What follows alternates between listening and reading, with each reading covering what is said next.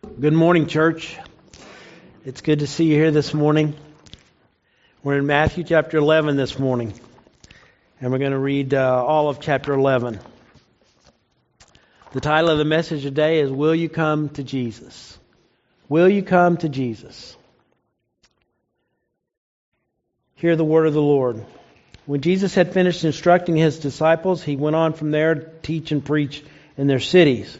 Now when John heard in prison about the deeds of Christ, he sent word by his disciples and said to him, Are you the one who is to come, or shall we look for another? And Jesus answered them, Go and tell John what you hear and see.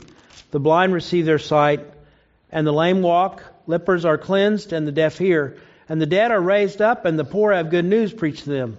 And blessed is the one who is not offended by me. As they went their way, Jesus began to speak to the crowds concerning John. What did you go out in the wilderness to see? A reed shaken by the wind? What then did you go out to see? A man dressed in soft clothing?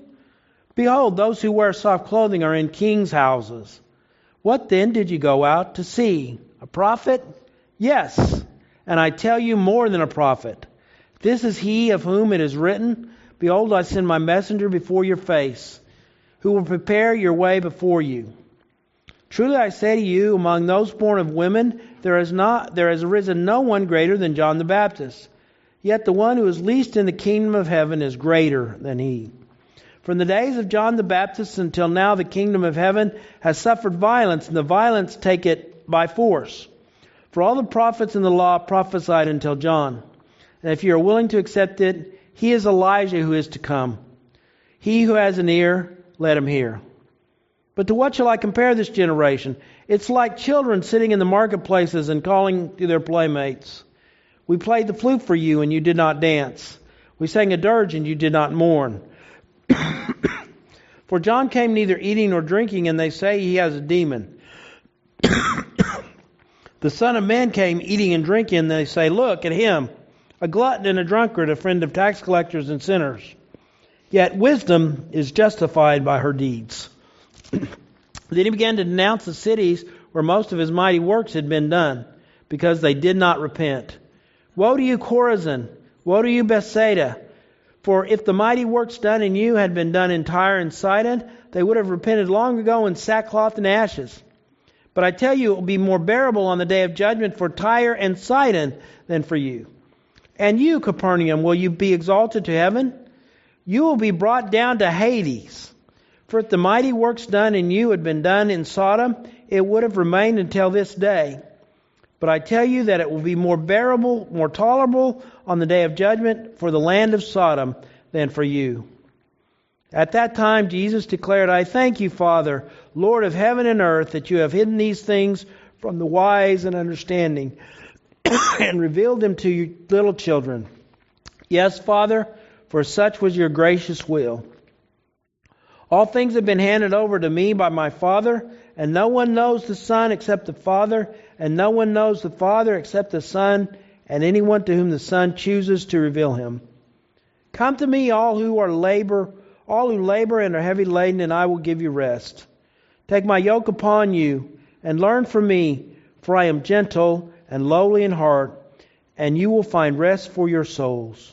For my yoke is easy, and my burden is light. May the Lord add His blessing to the reading and the proclamation of His Word.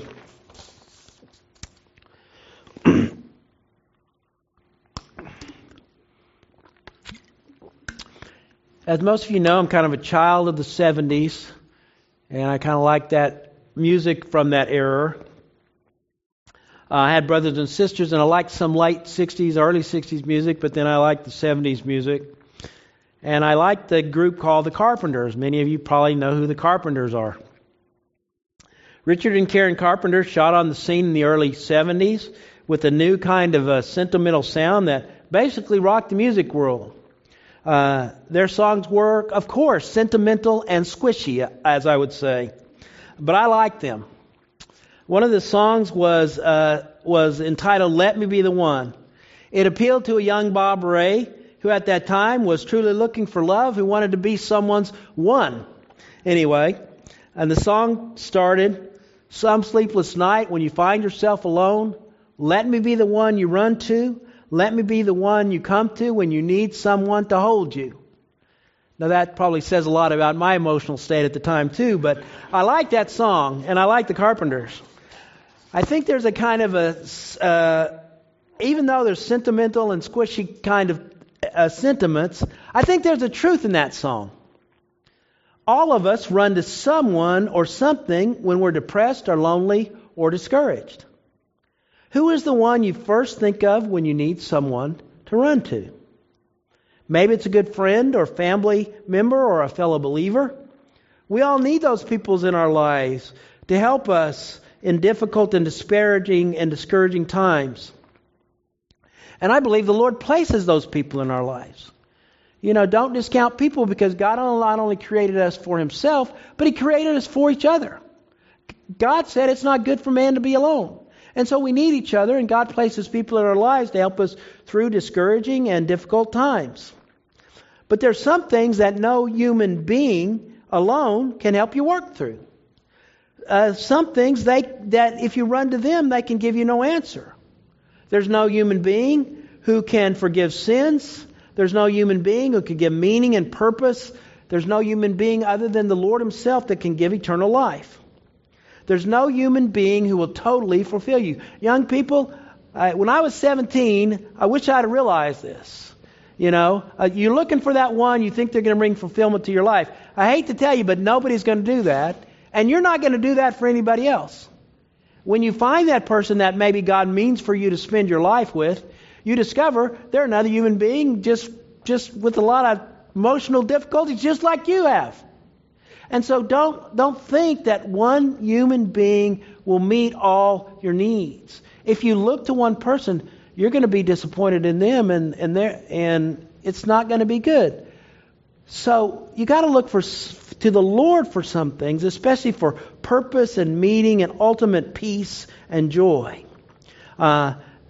There's no one around you who can give you abundant eternal life except Jesus. And the wonderful truth is that Jesus invites us to walk with Him, to know Him, to love Him, and to live for Him. He invites us to come to Him and give our lives to Him. And He invites us. He's the one who loves us more than any other person can. And He invites us to walk with Him and live for Him and serve Him and love Him. If you don't go to Him for forgiveness and peace and eternal life, you're not going to find those things, because only in Jesus will they be found. The old gospel song says, living below in this old sinful world, hardly a comfort can afford, striving alone to face temptation's sword, where could I go but to the Lord? Where could I go? Where could I go? Seeking a refuge for my soul, needing a friend to help me in the end, where could I go but to the Lord? Neighbors are kind. I love them every one. We get along in sweet accord. But when my soul needs manna from above, where could I go but to the Lord? Life here is grand, my friends I love so dear. Comfort I get from God's own word. Yet when I face this chilling hand of death, where could I go but to the Lord? Where could I go? Oh, where could I go? Seeking a refuge for my soul, needing a friend to help me in the end, where could I go but to the Lord? Now in Matthew 11, we read of the growing opposition to Jesus. That will increase as we continue to go through Matthew. As it gives us insight into that opposition, it ends with one of the greatest invitations ever given to human beings. Matthew 11 points out to us the need to go to Jesus every moment of our lives. And the question we should all ask ourselves this morning is this: will we go to Jesus wherever we find ourselves in life? Will we go to Jesus wherever we find ourselves in life? First of all, will you go to Jesus in the face of injustice and the face of doubt? Will you go to Jesus in the face of injustice and doubt? Now, John the Baptist heard all that Jesus had been doing. And notice how Matthew phrases this. He heard about the deeds of Christ. Now, that's important because Matthew doesn't use that term Christ very often. And specifically, when he uses it, he's talking about the Jewish Messiah. And he's the one whom John thought and who John had witnessed to the fact that God had identified him as Jesus Messiah. And so John was having his doubts about whether this was true. John, where was John at this time? Well, he was confined in prison. He was probably in a miserable place in a fortress called Macarius, I guess. I don't know exactly how to pronounce it. East of the Dead Sea. 13 miles southeast of Herodium, itself just south of Jerusalem. It was a desert. It was a prison. It was a horrible place. And John was confined there for an outdoor person. Think about John. He ate wild locusts and honey, and he lived by the Jordan River, and he baptized people there. And now he was confined to this horrible prison. It must have been a particularly horrible place for him. As we read in Matthew 11, he could have been confined there for almost a year or more at this time in Jesus' ministry. So John sent some of his disciples and said, "Are you the one?" Now, that is technical language asking if Jesus was Messiah. Are you the one, or shall we look for another? Now, don't you think that's quite a question? From the one who saw the Spirit descend on Jesus like a dove and a voice from heaven say, "This is my Son, with whom I'm well pleased." That's quite a question. However, Jesus was not the kind of Christ, was not the kind of Messiah that John had expected. John expected a Messiah who would do the things that Jesus did, but he would also come in judgment and right every wrong. John expected a Messiah who would do away with Israel's hypocritic leaders and the tyrant Romans who ruled over them. That was the kind of Messiah that John was probably expecting. John was expecting one whom he said he would gather the wheat into the barn and burn the chaff with unquenchable fire. And those things were not happening. Jesus was doing some things, but those kind of things that brought judgment to wicked people was not happening. And here John was in prison in this horrible place, and Jesus had done nothing about getting him out of prison. John the Baptist, this great man of faith, had his doubts. Now, the truth is, even the greatest people of faith doubt from time to time. It happens. Circumstances in our lives happen. Circumstances in your lives happen. We all doubt. People you think would never doubt. I remember a few years ago, they found, I think it was a diary of Mother Teresa. And in Mother Teresa's diary, she expressed some doubts. And that just kind of shocked people. Like Mother Teresa never had doubts. Well, of course she did. Like every single person, like every one of us from time to time. But notice something about John. Where did he go to the place where his doubts could be addressed? He went to Jesus. He went to Jesus in the face of injustice. Where do you go when you doubt? Do you go to the world? Do you go to other believers to help you? Did you go to the Word of God to seek deeper understanding in it? Now, how did Jesus answer John's doubts, his questions? Jesus pointed to his work that fulfilled messianic prophecies. Basically, the prophecies from the book of Isaiah. Jesus said, "The blind receive their sight, the lame walk, lepers are cleansed, and the deaf hear, and the dead are raised up, and the poor have good news preached to them." Basically, he's kind of listing a litany of prophecies from the book of Isaiah. So Jesus answered John's doubts with the truth of Scripture. And Jesus showed that he was fulfilling prophecies. But it's true that even in those prophecies, there were messages of judgment. If you read them in the context, there were messages of judgment. And Jesus was not fulfilling at that time prophecies dealing with God's judgment. Are they going to be fulfilled? Of course they are going to be fulfilled. But they're going to be fulfilled when Jesus comes again. When Jesus comes again. The prophecies will be fulfilled concerning judgment when Jesus comes again. He will come, He will judge, He will gather the wheat in the barn and burn the chaff with unquenchable fire. But Jesus said when He came the first time, God did not send His Son into the world to condemn the world, but that the world through Him might be saved. might be saved. When Jesus came the first time, He came to die, to be the suffering servant, to pay the penalty for our sins. And He's not going to right every wrong until the end. People always say, why doesn't God do something about all the wickedness and evil in the world? Well, He's going to. He's going to. He's going to right every wrong. He's going to recreate this world into the perfection that He meant it to be in the first place. But the truth is, when people ask that, they don't think about themselves. They don't think that maybe I'm an evildoer and I'm going to be destroyed in that. And the Bible says all of us have sinned and come short of the glory of God. None of us are righteous before a holy God. And it's only those who repent and believe in Jesus that their sins can be forgiven. And so if you call out to God for justice today, without calling out to Him in repentance and faith in Jesus, you don't realize that His justice will one day destroy you if you don't know Jesus. We want justice, but we need mercy. And sometimes as Christians, we look at all the world and we think, God, why don't you do something about that? Instead of asking God, God, have mercy. God, work in their lives. God, bring them to yourself. God, reveal the salvation that you offer to them. We need to thank God for the delay of His justice, because all of us need mercy and grace. John went to Jesus with his doubts. Jesus said, don't be offended by me.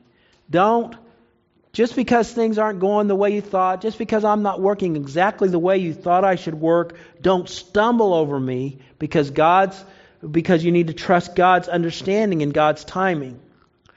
You see, we need to remember that when things go terrible in our lives, we need to remember that God is working out His plan in His way and His time, and we've got to trust Him. We've got to just trust that God will work everything out for His glory and for our good. Jesus, however, He didn't condemn John for coming to Him. That's where we need to go when we have doubts, right? He affirmed John in a wonderful way. John wasn't a wimpy, soft person. He was a courageous, prophetic voice for God's truth. But John was more than that. He was the very last of the prophets and John was the very one who would prepare the way for the coming of Jesus, prepare the way for the coming of the Messiah. John said, among human beings, no one greater than John has been born. Now, he's not really talking so much about his character, but he's talking about his place in history. He is, up to that time, he announces the coming of God to the earth, God with us. And so Jesus said, up until that time, no one greater than John had been born. He had the greatest role up to that time as he came immediately before Jesus. But then Jesus said, if you're least in the kingdom of heaven, it's better for you. It's greater. Now, what does that mean? It means the least one who believes in Jesus, knows and understands a little of His grace and salvation, are better off than John, because they're a part of the new kingdom. They don't have to look back. They don't have to look forward to something. They can look on what is true and what's real right now. We have the Holy Spirit living in us, and we are better, and it's better for us. John went to Jesus in the face of life's horrible circumstances and injustice. And he went to Jesus when he doubted. And we need to do that. We need to do that too. We're going to face horrible injustices and circumstances in our life. A lot of us already have. And it's until we go to be with the Lord, it's going to happen again. Will we go to Jesus in the face of injustice? Secondly, will you go to Jesus when most oppose and reject Him? Will you go to Jesus when most oppose and reject Him? Jesus talked about the response He had up to that point received. He said this generation was like children playing at the playground. They invited others to play funeral, to play wedding and celebrate, but nobody's going to play. They invited them to play funeral and wail and mourn, but nobody wants to do that. They rejected both invitations, and they blamed those who invited them that they aren't having any fun. Jesus told them that John came neither eating or drinking. John came neither eating and drinking, and they said John the Baptist had a demon. John came indicating the seriousness of needing to repent. John tried to help people to see holy God is coming. And we need to get right with Him. We need to turn from our sin and selfishness. And we need to turn to God. And John preached a serious message. And his message was kind of somber and serious. But they didn't like John's style. So they rejected John's message. Now Jesus came. And when people were around Jesus, the focus was kind of on the wonderful blessing of being forgiven, of living the forgiving life, and living in the presence of the Savior. And they accused Jesus of being a drunkard and a glutton. They also rejected the same message. It's basically the same message, but a different side of the coin. Yes, we need to repent, but if you will repent, you can have life. And you can have fullness, and you can walk with Jesus. What greater thing in life can ever happen to anyone?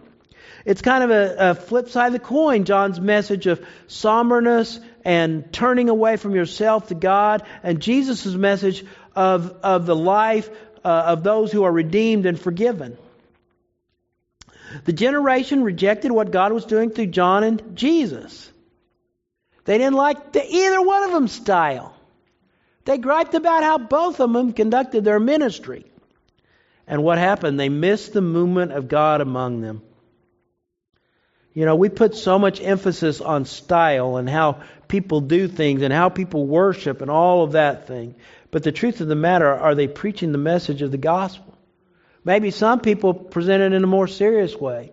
Maybe some people present it in a way that emphasizes what it means to walk in forgiveness. But if they're preaching Jesus, and they're urging people to turn to Him, you better not pay attention to the method, but you better listen to the message of the gospel. If you reject the message of repentance and life because of the style of the messenger, you've rejected God's message. Not everybody has to do it like East Madison. Not everybody has to do it like Bob Ray. I hope you understand that. And there are many people out there that are trying to take the gospel to people. And you might not like the way they do it, but are they trying to take the message of the gospel to people? And if they are, let's pray for them and love them and join them and do what we can to encourage them as hopefully they'll encourage us. Jesus then pronounced woes, some warnings and denouncements. He said, "Woe to Chorazin and Bethsaida." These were Bethsaida, some small cities. We think near Capernaum, where Jesus had done mighty miracles. We don't even know if these miracles were recorded in the New Testament. There was a lot of things Jesus did that weren't recorded. But Jesus said about these cities, Chorazin and Bethsaida, if the works had been done in Tyre and Sidon, these places would have repented. Tyre and Sidon were Old Testament cities notorious for their pride, their self-sufficiency, their sin. And Jesus said if what had been done in Tyre and Sidon would have, in Chorazin and Bethsaida, in Tyre and Sidon, these cities would have repented. Jesus said it's going to be more bearable for those cities than for Chorazin and Bethsaida on the day of judgment. And then Jesus denounced Capernaum. Now, Capernaum was kind of the headquarters of Jesus and His ministry. It's a fantastic kind of archaeological place. They've discovered a lot of ruins around Capernaum. If you ever want to look it up on the internet, it's just fantastic what they've discovered. They discovered a 2nd century synagogue where probably it was the place where the same place that Jesus Himself would have read the Scripture in and preached in. And Capernaum was Jesus' headquarters. And Jesus said about Capernaum, He denounced it. He said,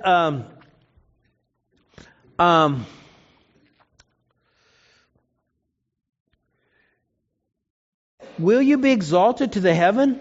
And that's an Old Testament reference to a prophecy about Babylon. Babylon thought she was going to be exalted to heaven, and God says they were going to be thrown down. Will you be exalted toward heaven? You'll be brought down to Hades. You'll be brought down to hell. If the mighty works done in you had been done in Sodom, it would have remained until this day. Look at the denouncement that Jesus gave. First of all, He compared them to Babylon by using that prophetic scripture about Babylon to describe Capernaum. And then he even went farther. If the mighty works done in you had been done in Sodom. Sodom was the epitome of immorality and evil in the Old Testament. And he says Sodom would have repented. And he says it will be more tolerable and more bearable for Sodom on the day of judgment than for these cities. Now, what's Jesus trying to say here? I think one of the things he says is that there are levels of judgment. There are levels of judgment. I don't know quite how to put this. I don't know quite how to explain this, but I think it has the idea that even though all sins lead to death and separation from God, some sins receive a greater judgment. And you say, how is that? The greater the opportunity to grace that is provided, the greater the condemnation will be for those who reject God's grace. The greater the opportunity for grace that is provided, the greater the condemnation will be for those who reject God's grace. Luke 12:47 and 48 says, a servant who knows his master's will and does not get ready and does not do what his master wants will be beaten with many blows. But the one who does not know and does things deserving punishment will be beaten with few blows. For everyone who's been given much, much will be demanded. For the one who's been trusted with much, much more will be asked. You know, my dad used to talk about his dad, and he said, the worst place in hell would be for the one who was so close to receiving and believing in Jesus, but never did. Secondly, I think this passage teaches us that the greatest sins are not open immorality, but rejecting the Son of God. You see, every other sin can be forgiven. And if you believe in Jesus, every sin will be forgiven. It will be forgiven. However, if Jesus comes to you, and by His Holy Spirit, if Jesus comes to you and invites you to Himself, and you are apathetic or indifferent and you don't embrace Him and receive Him, you cannot be forgiven. You cannot be forgiven. When Jesus visits you, Jesus had visited these cities, the very Son of God, the Savior in the world, and they had turned away in indifference and in apathy. And that's greater than any immorality that anyone would ever do. See, these cities, by and large, had rejected Jesus. And the culture, by and large, has rejected Jesus. And it will always be true that the wide is the gate and broad is the road that leads to destruction, and many enter through it, but small is the gate and narrow the road that leads to life, and only a few find it. If you're waiting for following Jesus to become easy or popular or convenient, you will never come to Jesus. Most will oppose Him. Most will reject Him. In our day, it's not going to be any different. In fact, there might be greater numbers opposing and rejecting Him in the world that we live in than 50 years ago. Will you go to Jesus when most oppose and reject Him? Finally, will you go to Jesus when intellectuals and elite continually reject Him? Now, Jesus prayed out loud. He said, I thank you, Father, Lord of heaven and earth, that you have hidden these things from the wise and understanding and revealed them to little children. Yes, Father, for such was your gracious will. All things have been handed over to me by my Father, and no one knows the Son except the Father, and no one knows the Father except the Son, and anyone to whom the Son chooses to reveal Him. The intellectual and the elite who think they can find the truth because of their own intellectual ability and in their pride do not know their great need before God, have the truth hidden from them. Their pride, their self-awareness, their trusting in their own abilities and intellect and power will keep them from the truth. The great truth of salvation and life and meaning and purpose is hidden from those who think they can figure it out themselves. The truth about God is that no person can know God without God revealing Himself to them. We can't understand the things of God if God doesn't reveal Him. Christianity is a revealed faith. It's a reveal. God opens our eyes. God helps us to see and understand.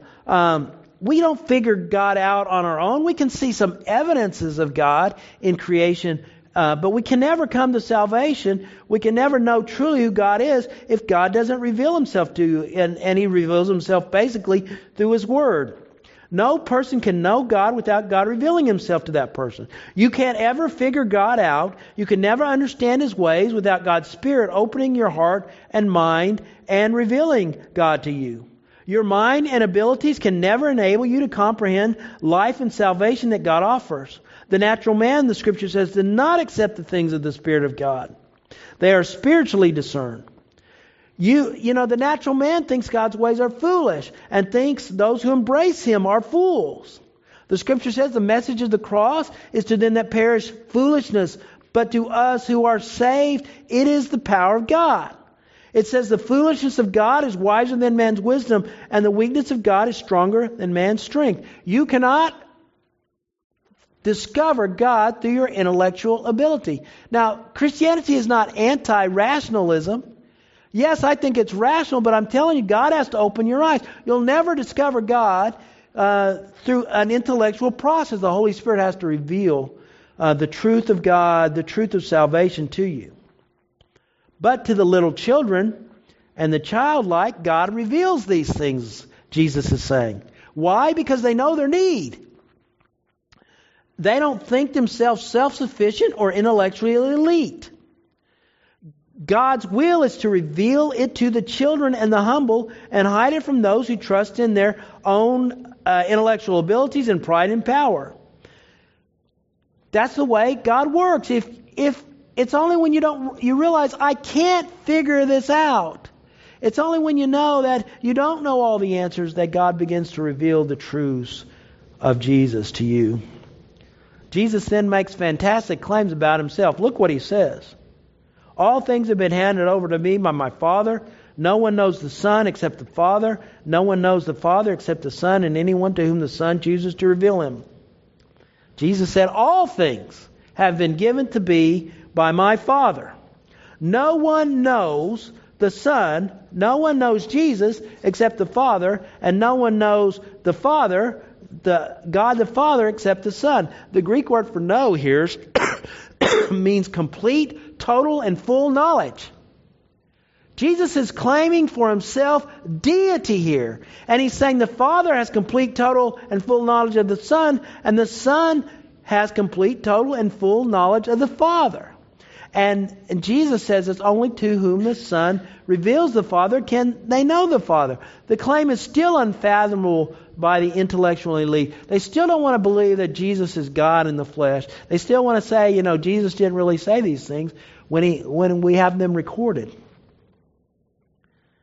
Then Jesus makes the great invitation. It's an invitation to the weary, to those in despair, to those burdened down by life and its circumstances. Jesus said, "Come to me, all who labor and are heavy laden, and I will give you rest. Take my yoke upon you and learn from me, for I'm gentle and lowly in heart, and you'll find rest for your souls. For my yoke is easy and my load is light." The invitation is from Jesus, and the invitation is to come to Jesus. It's not to find religion, it's to come to Jesus. The invitation is to come to Him to find rest. The invitation is to take up His yoke and learn of Him. A yoke was a collar you'd put on a couple of animals that they'd pull a plow behind it. And so Jesus was saying, take my yoke upon you. Yes, there are demands, and if you follow Jesus, you are taking on a yoke, but the truth is, a yoke has two collars, with you in one side and Jesus in the other. You in one side and Jesus in the other. And so His yoke is easy and His load is light as you learn to trust Him and to live for Him, as you learn to allow His power to flow through you, and as He pulls the weight for you. You put on Jesus' yoke, and Jesus is on the other side of the yoke pulling the weight.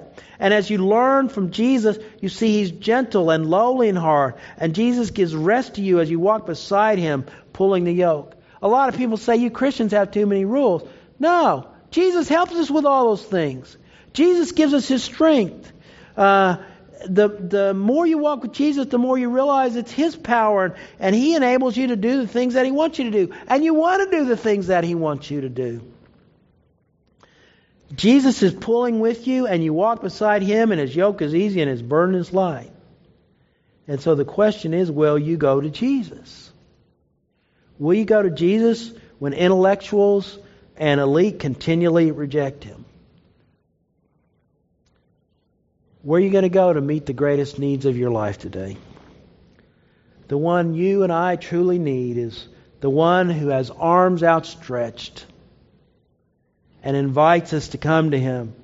And the one who says, Jesus who says to us, "Come to me, all who labor and are heavy laden, and I will give you rest." Are you ever burdened by life? Do you know people that are burdened by life? It seems to come crushing down on them. I've been reading about so many people struggling with depression and suicide and those kind of things, and just what a heavy burden people have today. And Jesus wants to help them carry that burden. He wants to help you carry your burden. Don't you want that kind of rest today? Come to Jesus wherever you find yourself this morning. It might be for the first time. It might be for the 100th time. But come to Jesus. Come to Jesus today. I think Chris Wright wrote this song. It's called the Untitled Hymn. I don't know if he wrote it or he discovered it, but I really love this song. And it just says, "Weak and wounded sinner, lost and left to die, oh, raise your head, for love is passing by. Come to Jesus, come to Jesus, come to Jesus and live. Now your burden's lifted and carried far away, and precious blood has washed away the stain. So sing to Jesus, sing to Jesus, sing to Jesus and live. And like a newborn baby, don't be afraid to crawl. And remember, when you walk, sometimes we fall. So fall on Jesus, fall on Jesus, fall on Jesus and live. Sometimes the way is lonely and steep and filled with pain. So if your sky is dark and pours the rain, then cry to Jesus, cry to Jesus, cry to Jesus and live. And oh, when the love spills over and music fills the night, and when you can't contain your joy inside, then dance for Jesus. Dance for Jesus, dance for Jesus and live. And with your final heartbeat, kiss the world goodbye, then go in peace and laugh on glory's side. And fly to Jesus, fly to Jesus, fly to Jesus and live. Fly to Jesus, fly to Jesus, fly to Jesus and live. Come to Jesus today. Sing to Jesus today. Fall on Jesus today. Cry to Jesus today. Dance for Jesus. And ultimately, you will fly to Jesus. Jesus invites you to come. He invites you to come to Him, to give your life to Him. And to come to Him for the first time or the 100th time. Will you come to Him today? Will you go to Him today? Let's pray. Maybe for the first time you want to give your life to Jesus. You want to come to Jesus. Megan and Jason are going to be at the back, at the bottom of the stairs if you need to talk to someone. Or maybe you need to take something else to Jesus and you kind of need someone to walk through that with you. And you need someone to pray with you about something you need to give to Jesus and to bring to Jesus. They're there to help you, whatever God might lead you to do this morning. Oh, Father, I thank you for the great invitation that you invited sinners, those who are weary and heavy laden, to come to you, and you will give them rest. Lord, we know that following you is being on mission with you, but we also know that it's a mission that you walk beside us every step of the way. You're there to help us and to guide us and to strengthen us. You're there to comfort us and to give us rest, even in the midst as we follow you. Oh, Lord, help us to realize that coming to you is the most wonderful thing any of us can ever do. Thank you, Lord, that you invite us. I pray that no one would turn down your invitation, whether that invitation is to give their life to you for the first time, or whether that invitation is to take a burden that they're carrying. They feel oppressed by it, They don't know how to deal with it, or to take a sin that they need to confess and come to you. I pray that you'd help them to come to you today. It is in Jesus' name that I pray. Amen.